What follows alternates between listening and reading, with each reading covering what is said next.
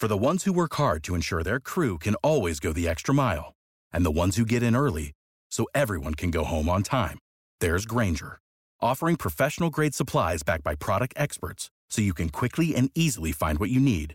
Plus, you can count on access to a committed team ready to go the extra mile for you. Call, click Grainger.com, or just stop by. Grainger, for the ones who get it done.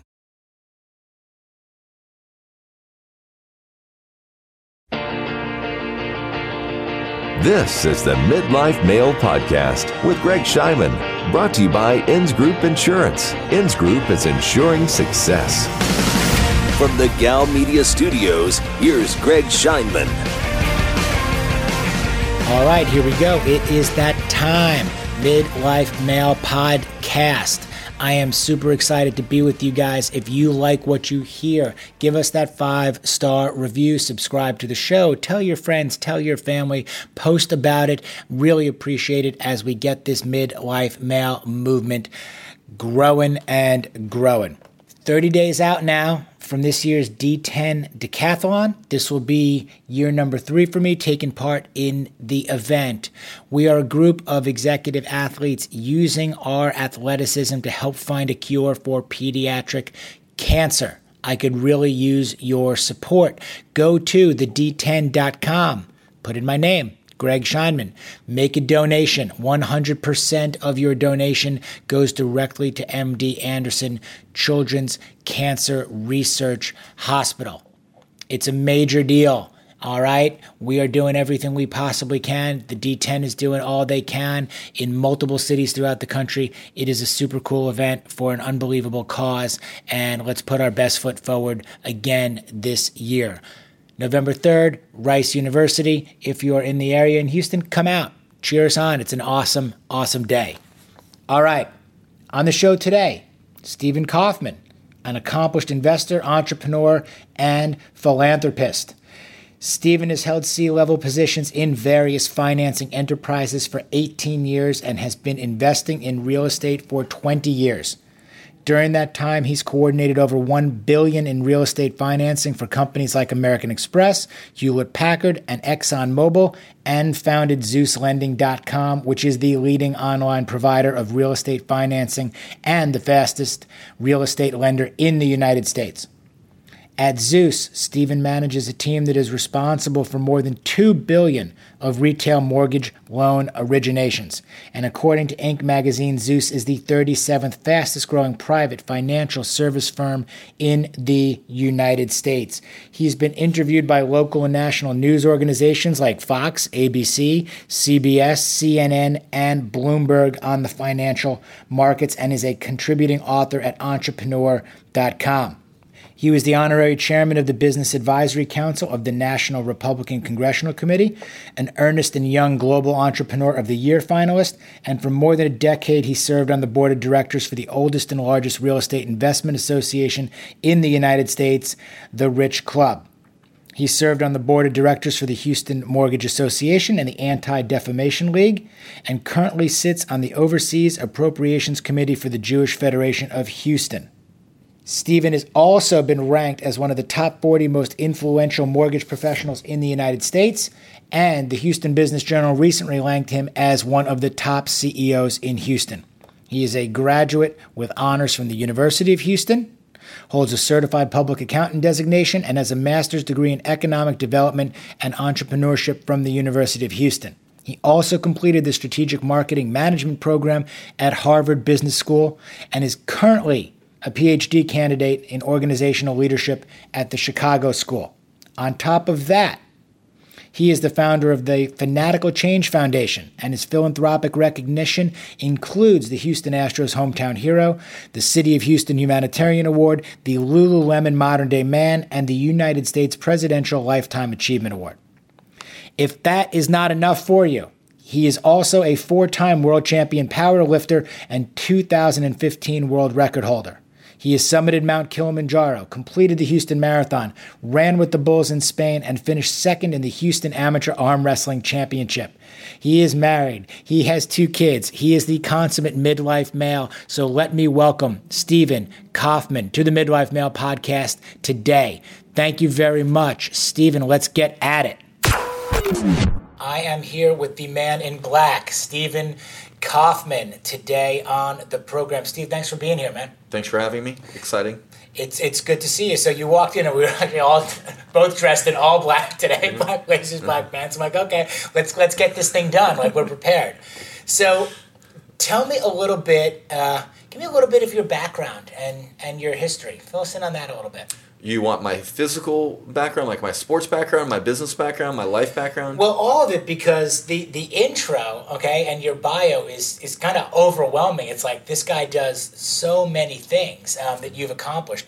But let's start on the business side, where you went to school and kind of what you're doing with yourself professionally now. Okay. So the first thing I'll tell you is I am from Brooklyn, New York, but I grew up in Baytown, Texas, and a little bit in Houston, Texas, and in the 9th grade, I'm the youngest of 5 siblings. So in the 9th grade, I dropped out of high school to go to work, because that's what all my other siblings did. So I didn't finish the 9th grade of high school. And then sometime around 17 years old, I realized that the only way I was going to escape poverty and escape the path that I was on, that I needed to go to school. So in essence, I've been in school ever since, nonstop.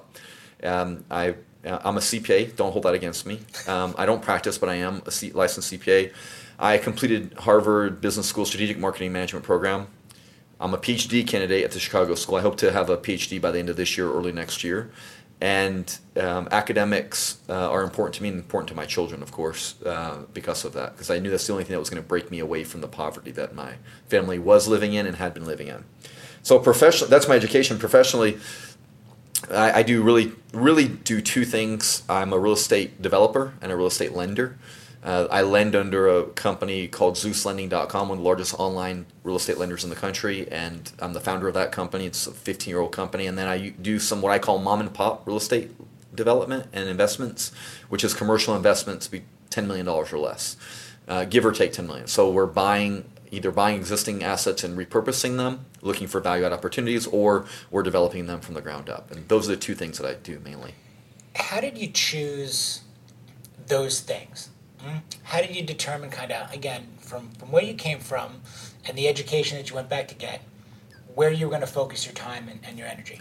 I didn't choose lending, real estate lending, as an accountant during the day, working in public accounting during the day while I was finishing my degree at night. This was in the mid to late 90s as mortgage companies were becoming prolific thanks to Bill Clinton. And, our firm was getting a lot of mortgage companies as clients, and they needed someone to go help them, and I became the chosen one for that. I didn't choose that. I was told where to go. And I liked the business, and I understood it, and eventually I got hired away outside of the firm, and eventually I decided to start my own. And so I really didn't choose it. In essence, it really did choose me. And it's simple. Fundamentally, it's you're helping people with a major either investment or, for some people, their largest asset or largest liability, depending on which perspective you take. But without a doubt, it's their largest monthly expense, or their one of the most significant aspects of their life is where they live. And I'm able to help them. One of my main firms is able to help them with that, so it's pretty meaningful work. You mentioned that it chose you. And you also mentioned that you had a position, you went to another position, then ultimately decided that you were going to start your own thing.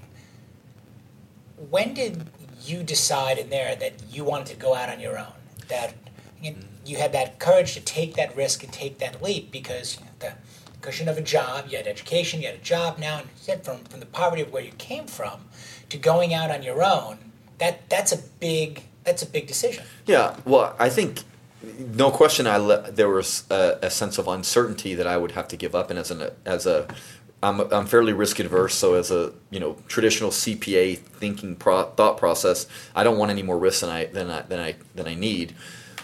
But I don't know anyone who doesn't want to ultimately be their own boss on some level. So I think everyone is born with that, or I could be wrong, but I think everyone's born with that. I think everyone wants that, wants to be their own boss, wants to control their own destiny. And I think for me, early on, I was looking for the right opportunity to do that, and I knew that the sooner I did it, the greater chance I had of being successful. The sooner I acted. The later in life, obviously, it's not impossible. In fact, great successes have happened in there. I'm pretty sure this is still the decade. The men who are 55 to 65, that's their biggest earning decade. So there's no question you can do it when you're older. But I think the sooner you do it, the more advantages you have. Mm-hmm. So I was just waiting for the opportunity.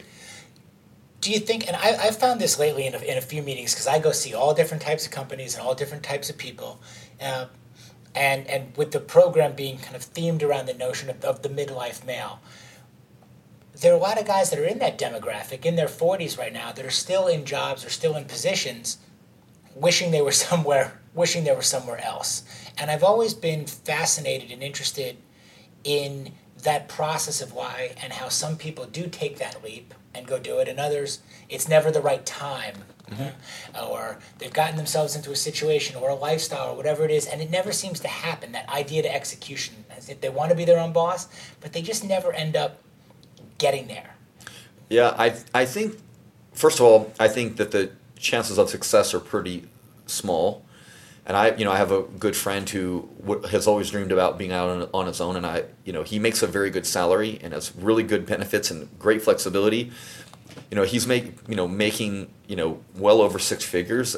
I don't know why he would ever want to be he gets to go home every day at 5:00, and occasionally when the company needs him more, he gives the company more of what they need.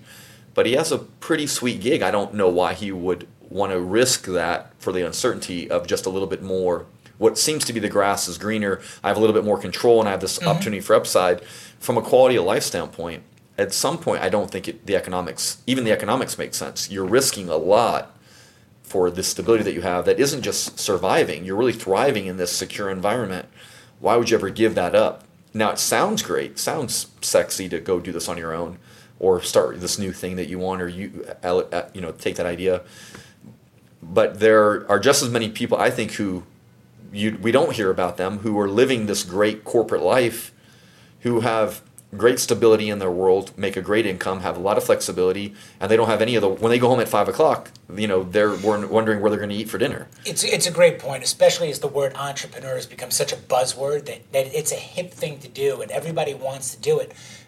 But as you said, the flip side is the risk, the sleepless nights, the instability of income, and everything else. Yeah, there's this perceived payoff.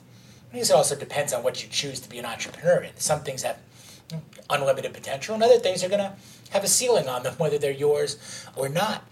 But the flip side to that hip, cool, everybody wants to be an entrepreneur and go out on their own, as you mentioned, are the quality of life and stability, and you can make a very good living and turn it off in there. Have you wavered on that at all, even yourself, over time? I think I'll answer that indirectly. That we've been told a lot in modern society and culture to follow our passion, find our passion. And that is a little tricky because a lot of people, including me, struggle with what is that passion that I'm following? Or what is that purpose? Find your purpose. Find a job that you're passionate about, you'll never work. Or find something. I'm passionate about a lot of things, but they would not pay my bills. Finding your purpose and finding your passion, those are kind of, I think, a bag of goods that people have been sold that may not be what they're meant to be inside of the business world. And I think a lot of people who are working the 9 to 5, like you're talking about, or working in corporate America, let's say, even if you are working a lot for your company, but you have the stability of that company behind you, I think a lot of times what they're looking for is their purpose or their passion, that they think the way they're going to express it is being an entrepreneur. But they're collapsing two different things that don't belong on top of each other. There are plenty of entrepreneurs that their business is not their passion, or the flame burns out, or they think it's their purpose and it has run its purpose, but it's not their purpose anymore. I think we have friends who live in corporate America who are trying to collapse finding their purpose and being an entrepreneur, and I don't think they're the same thing. And I think that's why a lot of people are looking at entrepreneurship as their way out. Or their answer, let's say. But I don't think that's it. I think they're not the same thing, and people need to search for them and search for their. Being an entrepreneur is a risk take. It's risk. It's a monetary decision, and that's what it should be. And if you're better off in corporate America making the same amount of money, or making maybe a little bit less money than you were on the upside, I don't see why someone would take the gamble. I don't think I would take the gamble today. To answer your question, a long walk we got there. I would not take the gamble. If I was making, $350,000, $500K a year, I wouldn't risk that. I could still be an investor and still work for somebody. For the risk of being an entrepreneur and everything that comes along with it to run a large organization, I don't think it's worth it. No, I think, and I like the long walk around.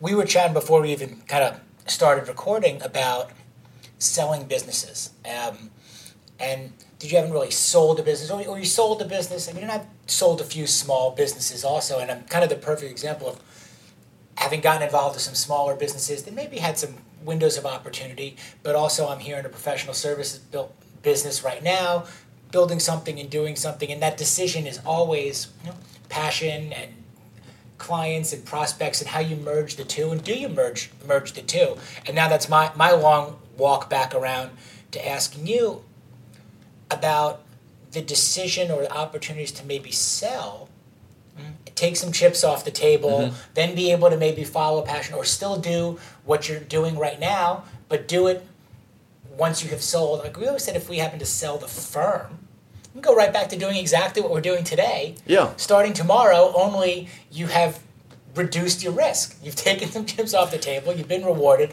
And I like these kind of evaluations of what time also, and how people evaluate when the time might be right, for them. I love this conversation. I do something called the CEO review once a year.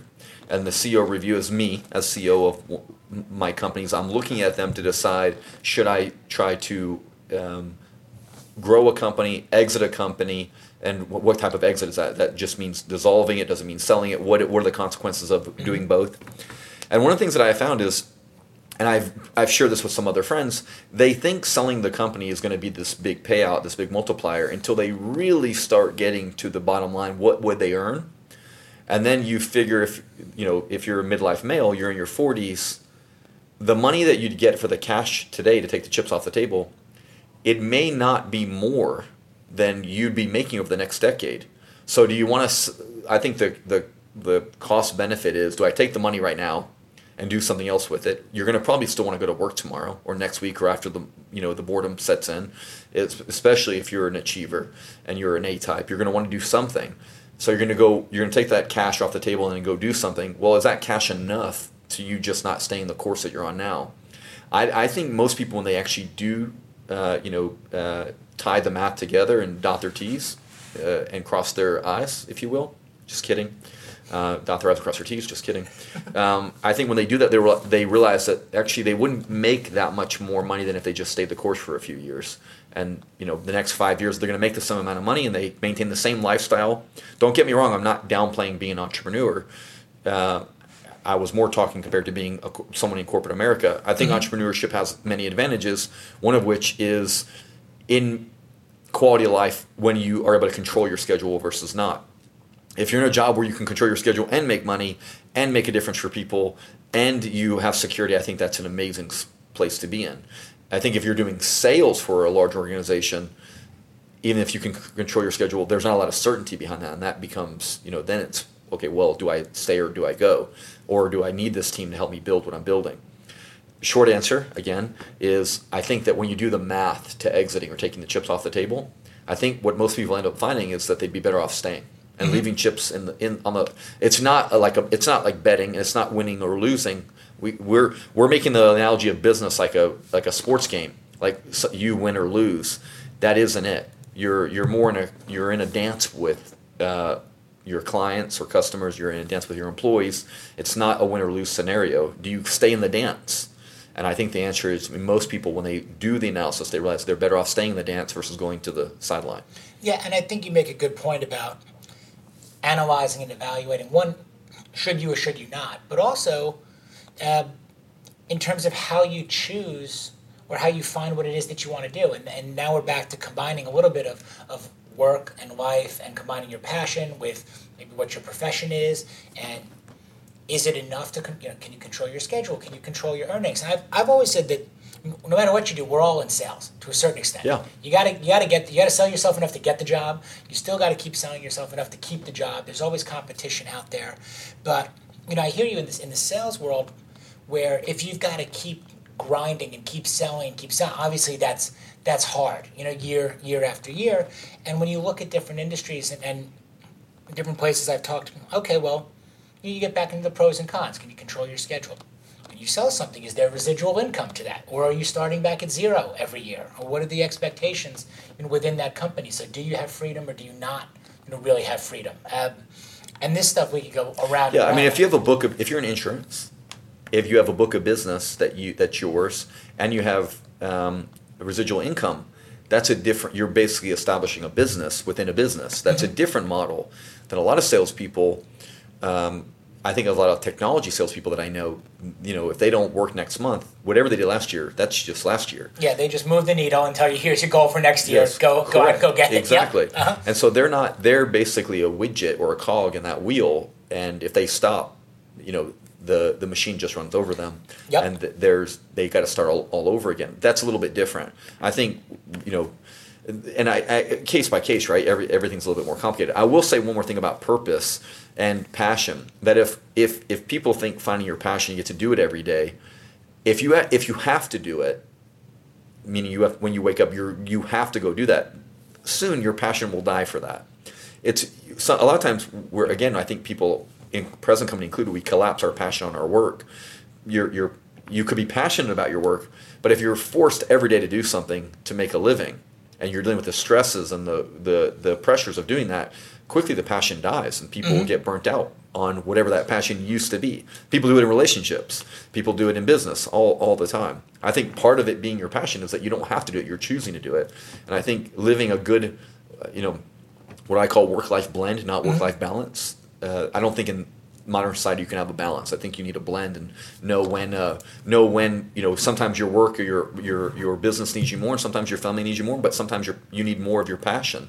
And I think if you could have a good work-life blend and pay a little bit more attention to your passions when you need to refuel yourself a little bit more. We talk about family, refueling yourself with your family, refueling yourself with your business when you need to. I love I think there's a TED talk about a guy who talks about juggling these balls, but one of them's glass, and your family. You can drop any of these balls, your work, your passions. The one you can't drop is your family. That's the glass. Don't drop that one, but juggle all these balls and drop them when you need to. I think it's a great metaphor. I gotta look on that one, and I also like the word blend. I mean, this is a topic that comes up every time we do a show, and that's that work life. We call it balance. Great guy on a couple of weeks ago. Air Force pilot, cancer survivor, motivational speaker, and he chooses the word harmony. Okay, love that word. And now you're going with the word blend. But what we're centering this around is essentially the same thing. You've got all of these, and you wrote about this also. It was the 4 Fs. Okay? Define the 4 Fs. So, 4 Fs: family, fitness, finances, philanthropy. The 4th F's a little bit of a joke. Thank you for laughing. I think you're looking for a blend of those 4 areas in your life. Those are the blend that we're talking about. Family, number 1, whatever that looks like for you. Number 2, fitness. That's not the next 3 are not in any particular order, but family number 1. Then let's just say finances number 2. What is your business and how are you maintaining? You don't need to work to live, for sure, but it costs money to live. So if you want to have a life, you're really going to have to do some sort of work and provide some sort of value somewhere for some sort of gain. So family 1, finances number 2, fitness number 3. And when I say fitness, I also incorporate that really to mind, body, and spirit. What are you doing emotionally for yourself, spiritually for yourself, religiously if that's important to you.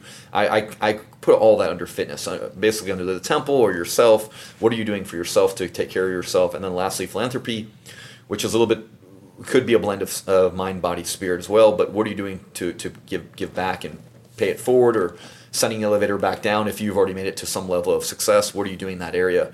Those are the 4 areas, and I'm looking always to blend those and making commitments in those 4 areas. And again, the reason why I love the word balance, I think it's fantastic. I love balance sheets. I love the art of balancing physically. I think it's fantastic to work on that. But I know that it is difficult to have balance in those 4 areas. I think that can be very challenging. And I don't think you can have balance in all of those areas all of the time.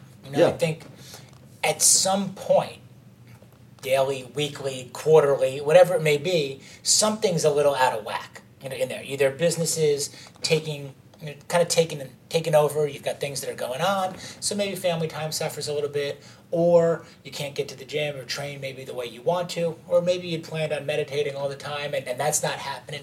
But trying to look at it over a period of time. I think you're right. And not put as much pressure on every day, saying, okay, I've got to do these 10 things every day. Like, that's a lot of pressure. So I've become very busy. It was busy instead of productive in there too. So now you're checking boxes in there too. Let's talk a little bit more about family. Because another thing that you mentioned offline before we started was the work weekends, and you shift into family mode. Talk to me a little bit about your philosophy behind kind of disconnecting, going into family mode, and what that really means to you.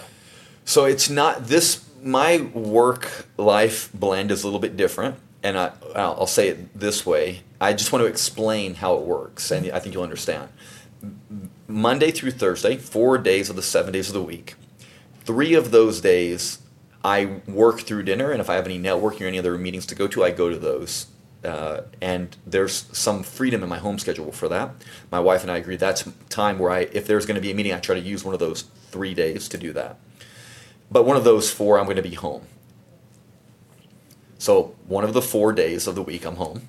The other 3, I'm doing whatever I need to do for my business. If there's an evening meeting or networking event or opportunity to meet with a client after work, so forth. Or even work out, if that's what is important. But Friday, Saturday, and Sunday, those are totally dedicated to family at about 5 o'clock. And I'm a very, very, very passionate believer in quality over quantity. I think I have a lot of friends who spend a lot of time with their children, but they're not with their children when they're with them. They're just present with them. I'm present with my children. So I'm not working on my cell phone. I'm not, on social media. I'm not, I'm with them and I'm paying attention to them. And we're talking and we're growing with each other and sharing things. And so from Friday, basically at 4 to 5 o'clock, I'm with my children all the way through Sunday evening and one other day during the week. So 3 of the days during the week, you could say that my kids don't see me in the evening. And this took a long time to perfect, to how to make, achieve the things that are important to me, which are, I want to be able to provide for my family. That's one of my jobs. I consider one of my jobs to provide for them. But I also want to fulfill some of my passion, which is a lot of sports and activities and even non-sport interest. So I disconnect. Basically, I don't turn off my phone. So I don't turn off my phone or disconnect from the world. I don't schedule anything if I can avoid it. And if I am scheduling something, I want it to involve my kids as much as possible. And most importantly, it looks like spending time with my children, not just being where they are in the same room. Doing something with them, playing games with them, walking with them. We walk to breakfast almost every weekend wherever we're going.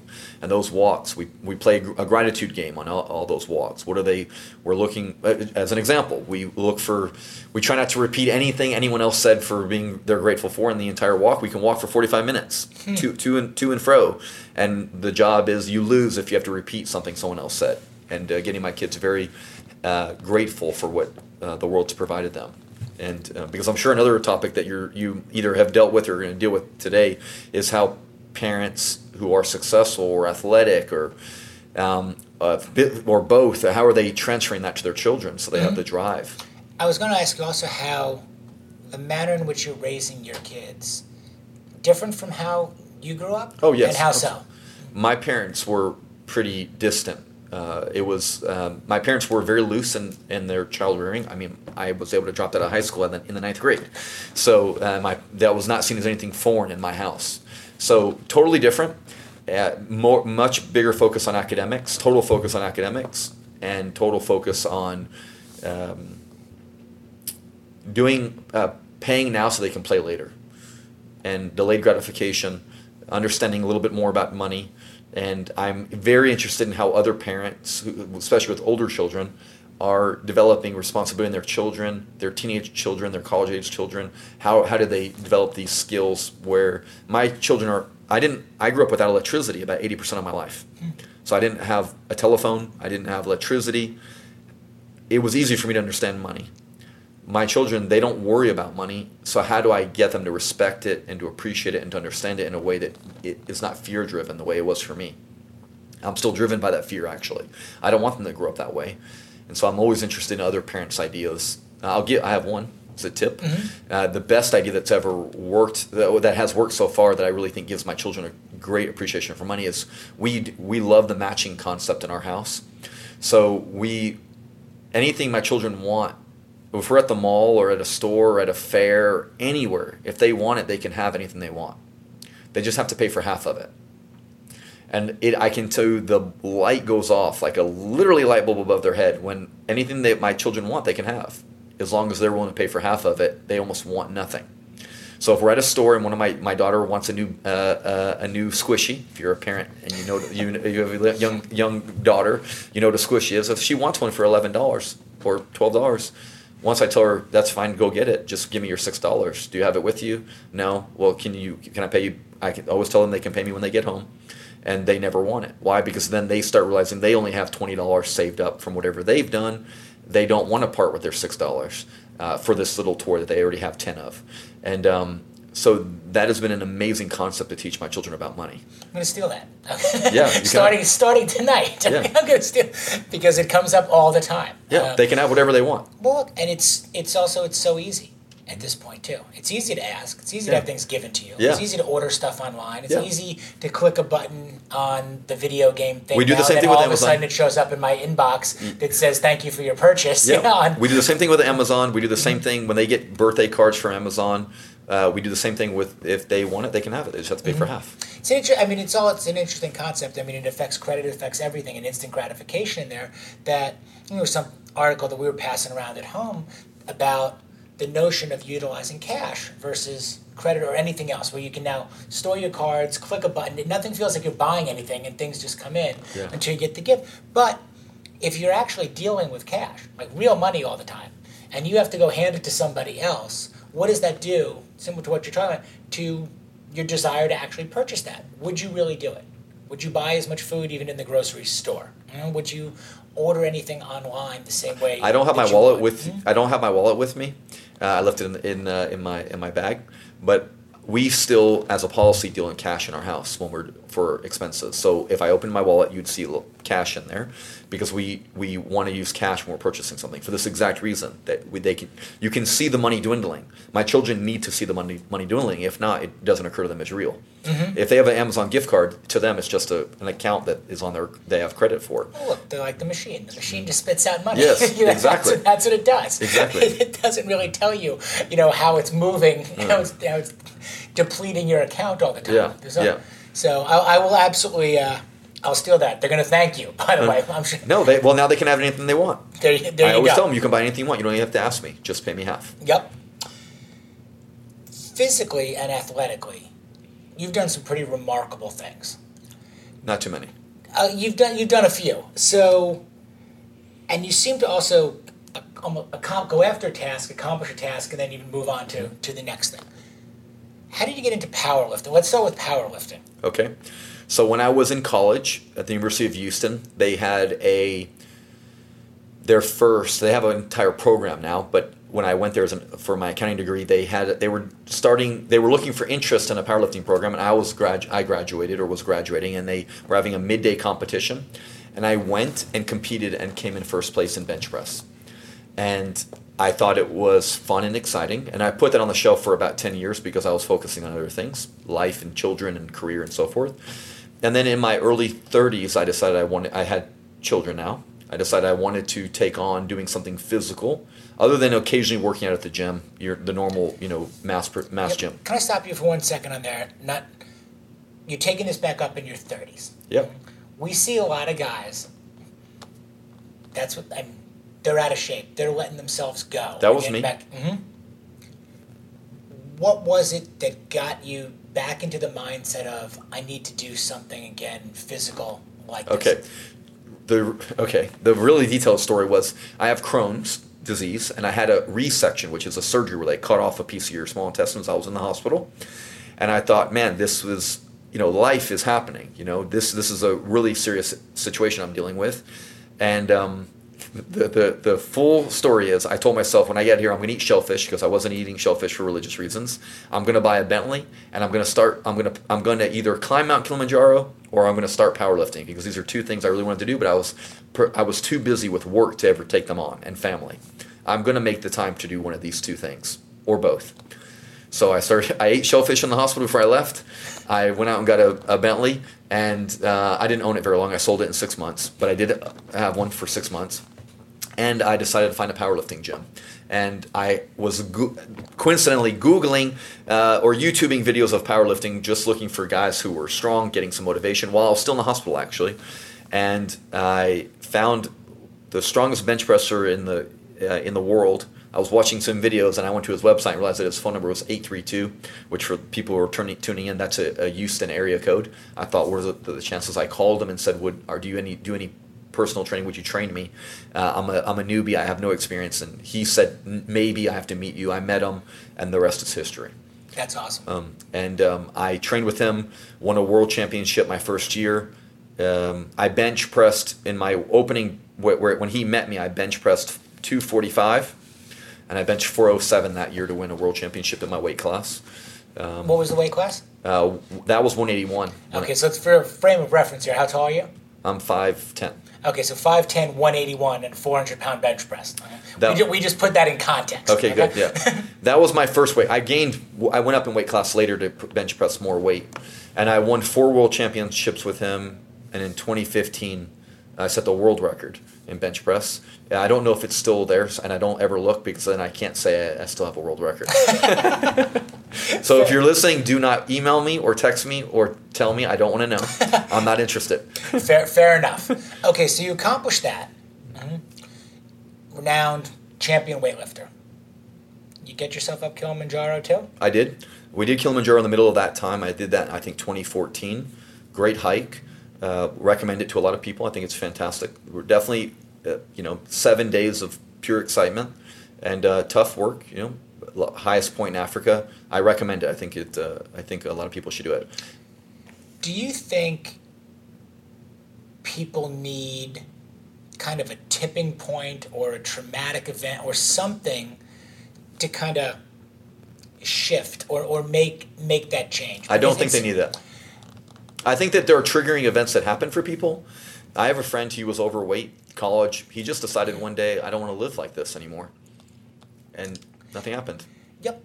I mean, I think that I tend to get and know people, and even a bunch that have come on, that they have had trigger events, pivotal events in their life that have changed the course of how they function and how they operate and things that they've done. But I agree with you. I don't think you need that. I have a lot of friends who don't think have that's that. a crutch either to say, okay, we've turned this negative into a positive and that's it. I'd like to believe, and I feel, that if you just wake up one day and you're not feeling that well, and you're not as healthy as you want to be, or your life's out of whack a little bit, then it could be a podcast, it could be a radio show, it could be whatever direction the wind is blowing. Just make the fucking change. Like you wake up and you decide, let me go do that. I agree totally. My brother, he was a smoker from his teens on. I think in his mid 40s, he was bending down to tie his shoe. One morning, realized he was out of breath and said, "I'm not going to smoke anymore." Is that a triggering event or a pivotal event? I don't know. He was tying his shoe. He just said, "I don't want to do that anymore." I don't think nothing big, nothing dramatic happened. He didn't have a heart attack, nothing. He just said, I'm not going to smoke anymore. And he quit cold turkey and has been taking on a lot of athletic challenges and getting himself healthy. I don't think so. I think you're right. And I think that people, you could wake up or hear a podcast and decide, I'm going to do X and go do it. I think the difference is the people that you're describing have gone out and done it. And they pursued it. It's not easy, and it takes a long time. Some people get to a fish like water. Some people like me, it just takes time, and it just you stay with it. You religious person, spiritual person? Both? Very spiritual. I'm religious from a tradition standpoint. Organized religion, I have mixed feelings about. My children go to a religious school. But spiritually, I think being connected in whatever fashion I can be with the universe and with myself is really, really critical. Were you raised in a religious home? Or No. No. I wasn't either. But we probably don't look and act exactly like the typical nice Jewish boy thing. No. So I guess is where I'm going. No. With this too. I think we are definitely atypical for the average Jewish. And we can walk around the school and function and look a little different. And I married a nice Catholic girl from Bel Air, Texas. Also, got my series of tattoos, everything else.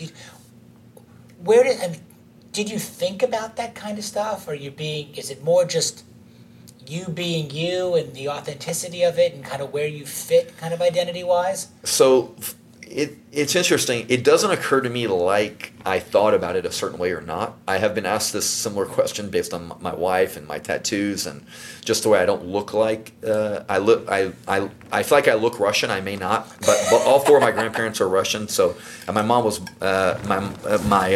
my family. We weren't raised Russian. We were born in a trailer park in Baytown, and we knew we were Jewish, but we didn't tell anybody outside of our trailer that we were Jewish because that was dangerous.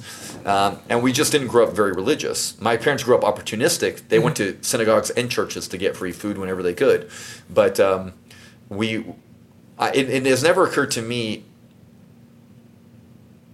that I would be going against the grain by getting a tattoo or marrying or two or three, or marrying a woman that wasn't Jewish, or it didn't occur to me like that. It more occurred to me that I'm on my own, and whatever works for me and my family best is what I'm going to do. And if I'm not, my grandfather always said, if you're whatever you're doing, do whatever you can to make yourself happy, as long as you're not hurting anyone. And so I've pretty much have tried my best to live that mantra. Make myself get myself happy, be happy, don't hurt anyone. It's really good advice. I did think about it, I guess, for a while. You feel guilty because you're Jewish? Not necessarily, more, but, grew up in kind of a very incestuous Jewish town, affluent Jewish town. The bigger bar mitzvahs, everyone kind of looked the same, act the same. And in all due respect, they're all still doing it. They're all still there. Yeah. Everyone married one another. They're in the same towns, at the same places, eating at the same places, partying at the same places, golfing at the same places.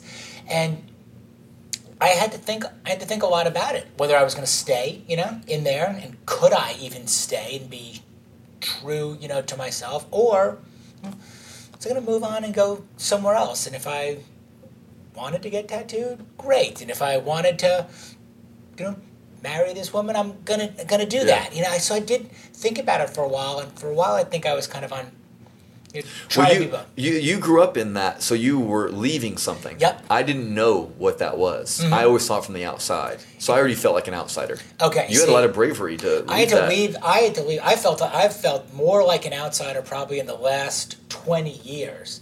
I mean, I was in it. In it. Stepping out of it was really freeing. But even here now, not having grown up here, it was even a big concern of mine placing the kids even in the school where we have our kids now, because I was more wrestling with, is this even similar to how I was raised or how the community was, and do I even want to feel like even I'm leaning in that direction? I don't know how many of your listeners will relate to this, how many of them are Jewish, but there's definitely a certain echelon of pedigree in, I think, every major city, and probably even worse in small cities. So I guess because I was never in that, I worry about it, but I don't worry about it as much. You must have, that's a lot of bravery or courage, or both, because you were in it, you knew what it was, you knew you were leaving it, and you know what it looks like even here. You must have a better eye for it than here. Maybe, but it also goes back to what we talked about. Do you need a pivotal life-changing event in order to set you on a course? And while I don't think you do, I had one with my father passing away and saying, okay, well now maybe I have the freedom. I can do whatever I want to, 47 seems like a pretty young age to be done, overall. And you want to be happy, so go do what you want to do overall. I don't think you necessarily I didn't need that to happen, maybe, to do it. And also we were close enough where I feel like I could have done anything I wanted anyway and been supportive. But it's interesting in my 40s now, looking back at it and where I am now, and then seeing similarities in a different city, in a different state, and being conscious of all that. I think the pedigree exists in every city, within this community. I've just accepted I'm not, the way I was raised, I'm not like them. Mm-hmm.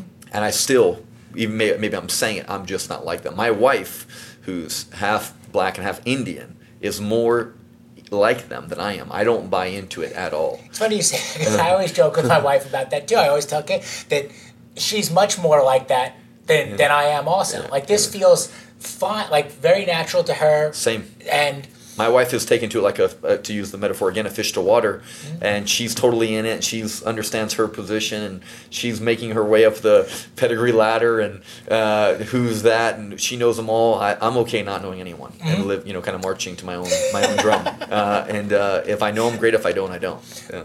Totally. Now, you're not powerlifting now. Hurt my back 2 years ago. Had a good surgery or two. Hurt my back actually squatting by myself in the gym, and so I gave that up. Yoga has become a big part of your life. Yes, but full disclosure, I don't know why I have to qualify this, but it's more athletic yoga, more modern yoga. I'll call it CrossFit meets yoga, so not the spiritual aspects of yoga. There's no namaste. I don't mind that when I go to a studio that does that, but I'm more interested in the more athletic versions, anatomically correct versions of yoga, where they're using more modern postures, safer postures, and building strength over flexibility. Gotcha. What do you want to accomplish? Again, you're a goal setter. Is there a goal with this athletic type of yoga, this practice that you're involved in now? So I usually don't do anything I don't think I'm going to be good at. Yoga's the first thing in my adult life that I took on, maybe my whole life, that I took on knowing from the very beginning I will not be an overachiever in it. Because I'm not very flexible. In fact, as a power lifter, you don't work on flexibility. You work on having a stable posture with single movements. You don't want a lot of movement in that movement or a lot of tolerance in that movement because it's single lifts, right? So yoga's been a great spiritual journey, not from the yoga practice of spirituality. I could care less about that. More about me, Stephen, getting to know Stephen and doing something that I'm not good at and having to confront myself at not being good at it and dealing with the ego, which, I mean, obviously is the buzzword for men in their 40s for sure. Either you have too much or too little. And, men are dealing with they don't feel good enough, or they're inadequate, or they have so much ego that someone's got to chop them down to size. Hopefully it's themselves. So it's really a good check on my ego. I'm not good because it's hard. And there's no goal. As an achiever, I love to be an achiever. I'm an A-type achiever. There's nothing to achieve. That's really hard. That's messed up, man. I mean, I don't have anything to say, you're about to do a D10. You got a goal to set and a number to hit. And I don't have anything like that. So it's a good patience developer. Yeah, I can see that. And that's, I read somewhere also, that's why they call it a practice. You're never going to really perfect this overall. It is a practice, and it's an evolving journey that you're on to continue to improve without ever really getting to the finish line. It's not a competition that you can win. Yeah, it's fantastic. The development from my mindfulness practice, which was very weak, I will say for sure, if any. But being able to be in a present state has helped me a lot. I love the fact that when you're doing yoga, not, again, flexibility yoga, but more strength-based yoga, I've loved the idea that I can get present very quickly. Those have been all great benefits. Don't get me wrong. Last year I ran the Houston Marathon. I'm still doing other physical feats that I can set my mind to. I'm going to do Everest Base Camp in September 2019. Definitely doing that. Always looking for an adventure or something fun. But my daily practice right now is definitely yoga. Strength based, not flexibility based yoga. With all these things that you're doing and you set your mind to, you got quite a few employees also. I do. How many are you? I probably have 150 direct or indirect employees in all my companies. How are you with developing corporate culture, kind of imparting maybe either your philosophies onto those that work with you, for you, around you, or do you keep those things separate also? So I have culture is critically important to me. In fact, I used to like to set up with a cult and culture, and I really gather a cult around me of people who work with me. That's why I have people who work with me for 15 years, which is a great accomplishment. 10 years, 15 years. My first 2 employees still work for me. In the companies that I work in the day-to-day, culture is critically important. The companies that I'm an investor in / not in the day-to-day operations, but I am actively involved, I don't work on the culture at all. That's not my job. But where I am the operator, culture is critically important to me. And the reason why is because I'm with these people more than I'm with my family during the week. Or if you add up total hours, it could be more in a week. So who they are and how we relate to each other is really important to me. And I want to work with people who have passion, who are good people, who want to improve themselves and the world. And so working on that, in my day-to-day job, a third of my job is working on culture. Mm-hmm. Does that include friendship also? No. I'm not friends. I am work friends, if that's a term, with the people who work with me. But when we leave, I'm not their friends. Mm-hmm. That's probably not the right advice. And I know some other people who've done fantastic at maintaining friendships with their employees. It's like, drinking milk and tasting sour milk a few times. I've just said that milk's not for me. Now, some people love milk. Mm-hmm. I just don't drink milk. Yep. It's just not for me. I'm not friends with my team. We're a team. We have a job to do. When we leave the field, we're not friends. We have a job to do when we're on the field, and we'll do it. But after that, we're not. And so that has helped me, I guess, also stay very objective in my decisions, where I've seen other people who get compromised because they have friendships that don't enable them to do their job as the leader, because they are concerned for more than what's going on the field. Mm-hmm. Do you replace, or do you have those friendships and relationships outside of work that allow you to have that closeness and maybe intimacy? Guys that you climb with, or maybe some other? Yes, for sure. In fact, one of my lessons for sure in the last decade has been what I call the power of the peer group, which you can have an entire podcast on this. I am a huge, huge believer that men and women end up in sync with the people they spend the most time with. Jim Rohn said, tell me who your friends are, I'll tell you who you are.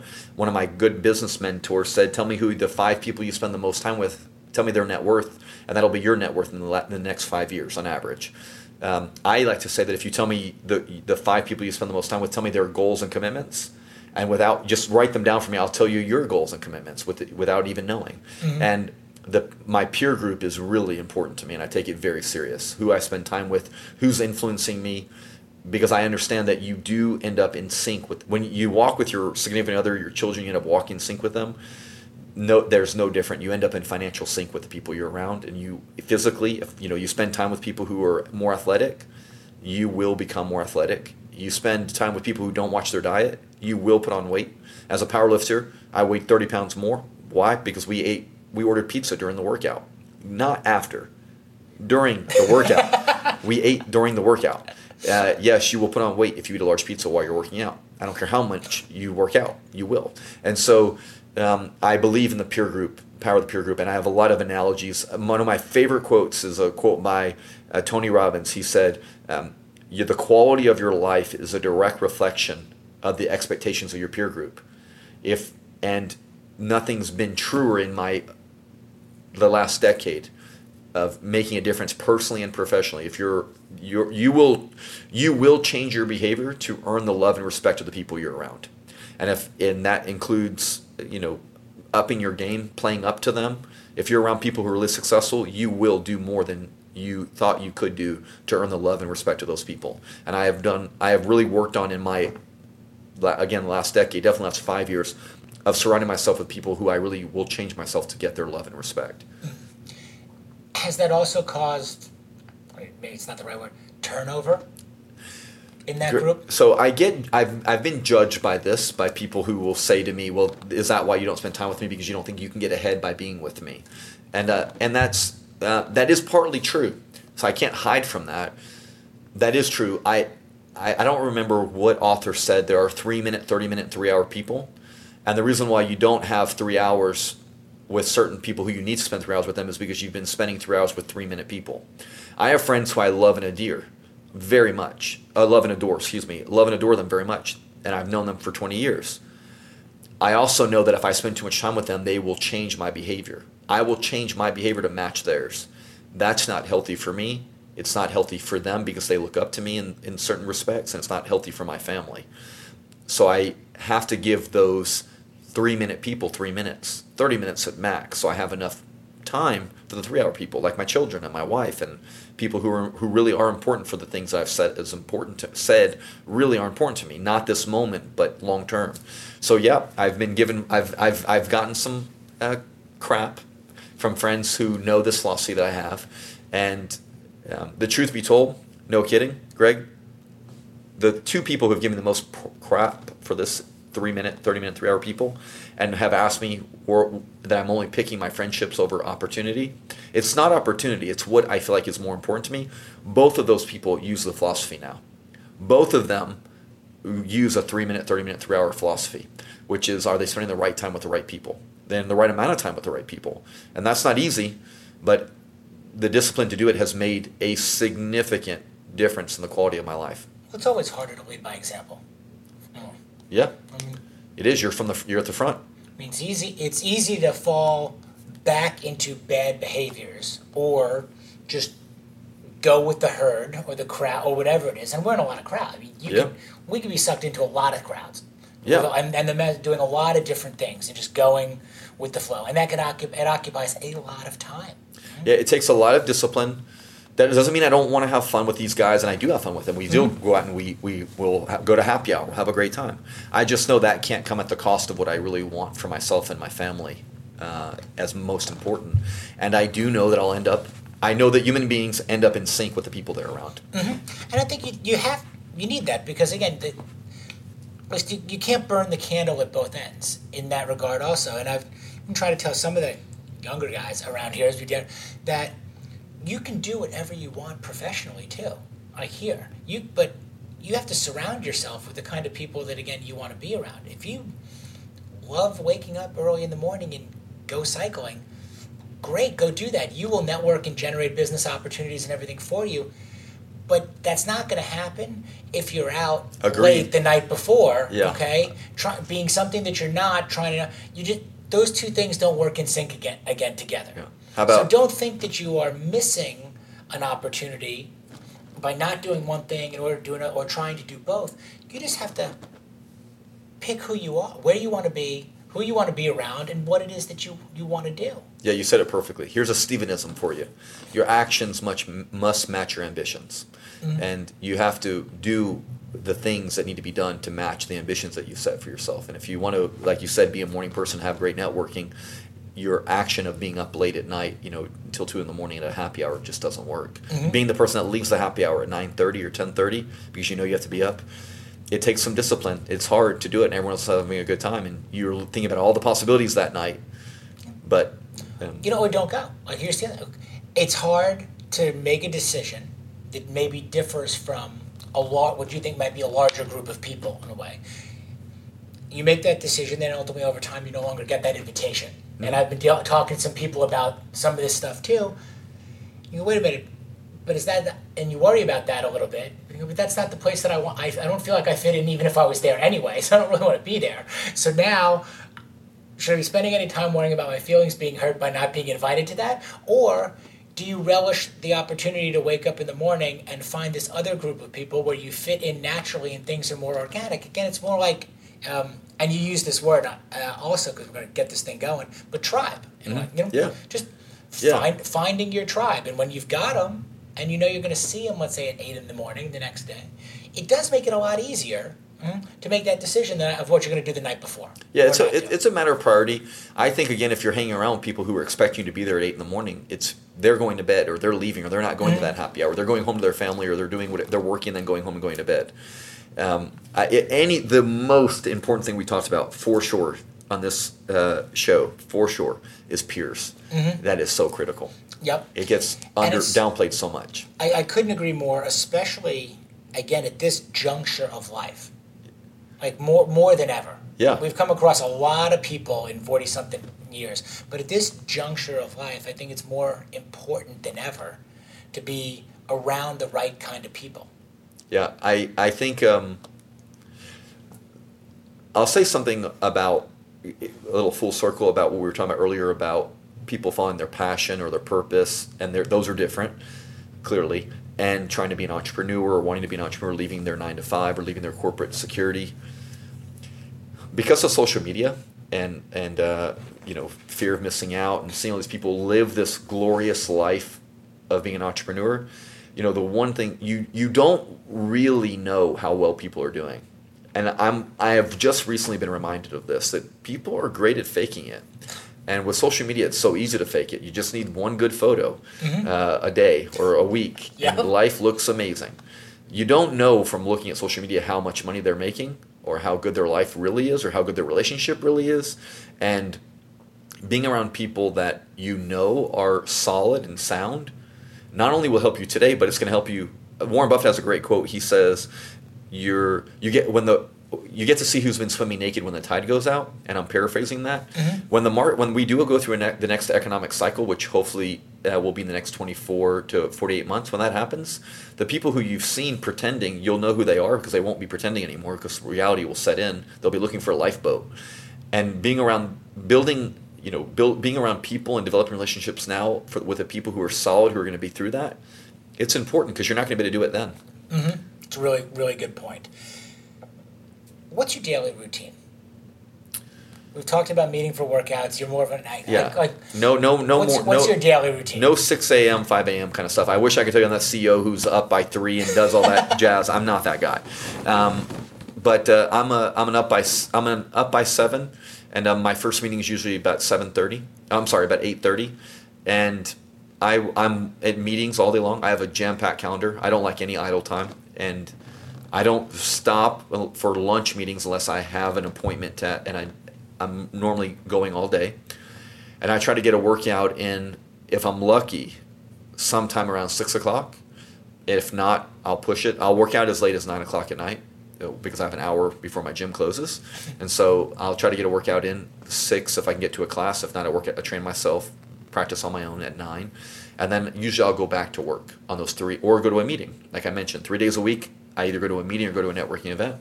And the other days I just head home and try to get to bed as early as, hang out with my wife and my children before they go to bed, and then try to get to bed as soon as possible. But I love being up late, and I love working late, I love reading late. I'm not the kind of guy that can be in bed by 9 o'clock. I like being up 11, 12, 1 o'clock in the morning. Mm-hmm. And I get a lot of ideas at that time. I'm settling in. My guilty pleasure is reality TV. So, midnight, I'm usually watching reality TV reruns. Okay. And so, not for everybody, but if you want to know what's going on, 90 Day Fiancé or for Love and Hip Hop or... No, man, okay. I do. When I'm done reading or something, I will decompress with some stuff like that. Thoughtless, old Twilight Zone reruns, weird TV, and that's my routine. Intense. I'm going 90 miles an hour. And some people, their relativity 90 miles an hour is different.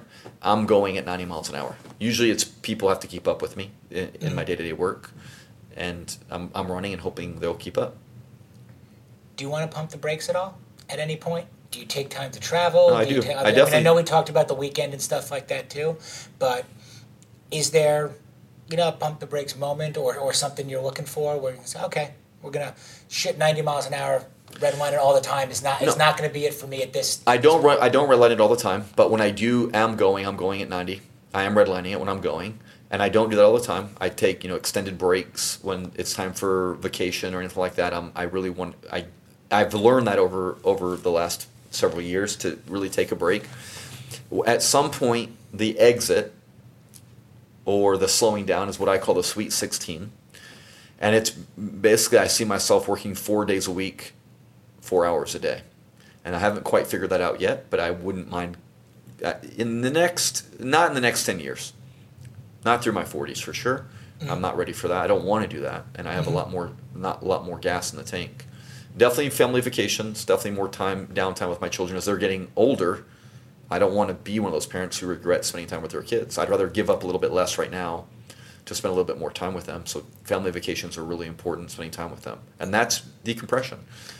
On that peer group side that we talked about being so important, younger, older, or mix of both, depending upon what you're doing? Older. Mm-hmm. I have an old soul, so being around much older people is easy for me. and on average, most of them are older. Physically, no. There are guys like you and other people who are our age, or maybe a little bit younger on the athletic side. It's always great to be around someone who's younger who can kick your ass, and you have to keep up with them. That's always fun. But on the business side, for sure, older. Good stuff. All right, Stephen Kaufman, Midlife Male Podcast. That is an hour, my friend. So we got to come back for part 2. With some more great stuff. Thank you for being here today. I really, really appreciate all your time, all your insight. We will definitely do it again. Stephen, where can people find you if you want them to find you, or your businesses or anything? If you I'm easy to be found. I'm on Instagram and Facebook and LinkedIn at thestephenkaufman.com. thestephenkaufman.com. There it is. If you like what you've heard on the show today, give us that 5-star review, subscribe to it, tell all your friends and your family. If you didn't like it, don't say anything at all right? That's perfectly fine as well in this day and age. There's a lot of other stuff out there you can tune into. But, all right, we're out of here. Talk to you guys next week. Peace. The Midlife Male Podcast with Greg Scheinman was presented by Inns Group Insurance. Inns Group is insuring success. For more information, visit innsgroup.net.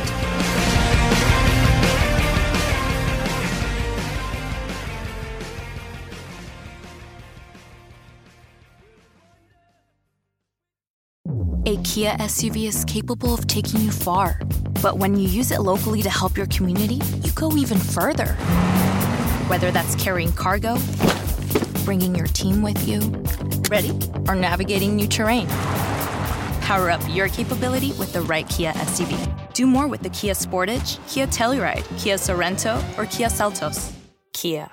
Movement that inspires. Call 800-333-4KIA for details. Always drive safely.